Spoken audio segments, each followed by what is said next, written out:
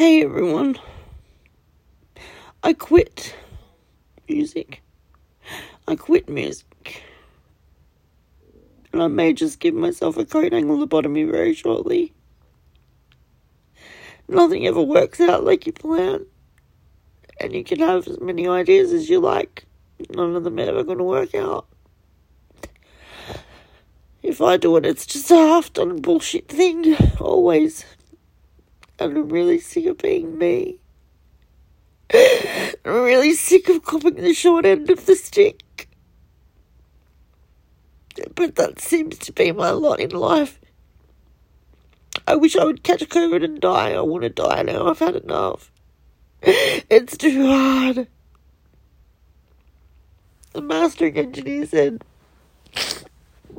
that my album would be more like a salvage operation than a mastering job.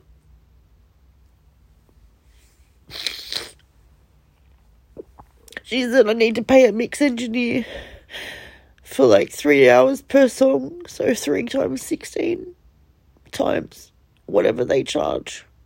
Probably $100 an hour. Maybe I could get one for 60 an hour, but it's not the point. I don't have any money.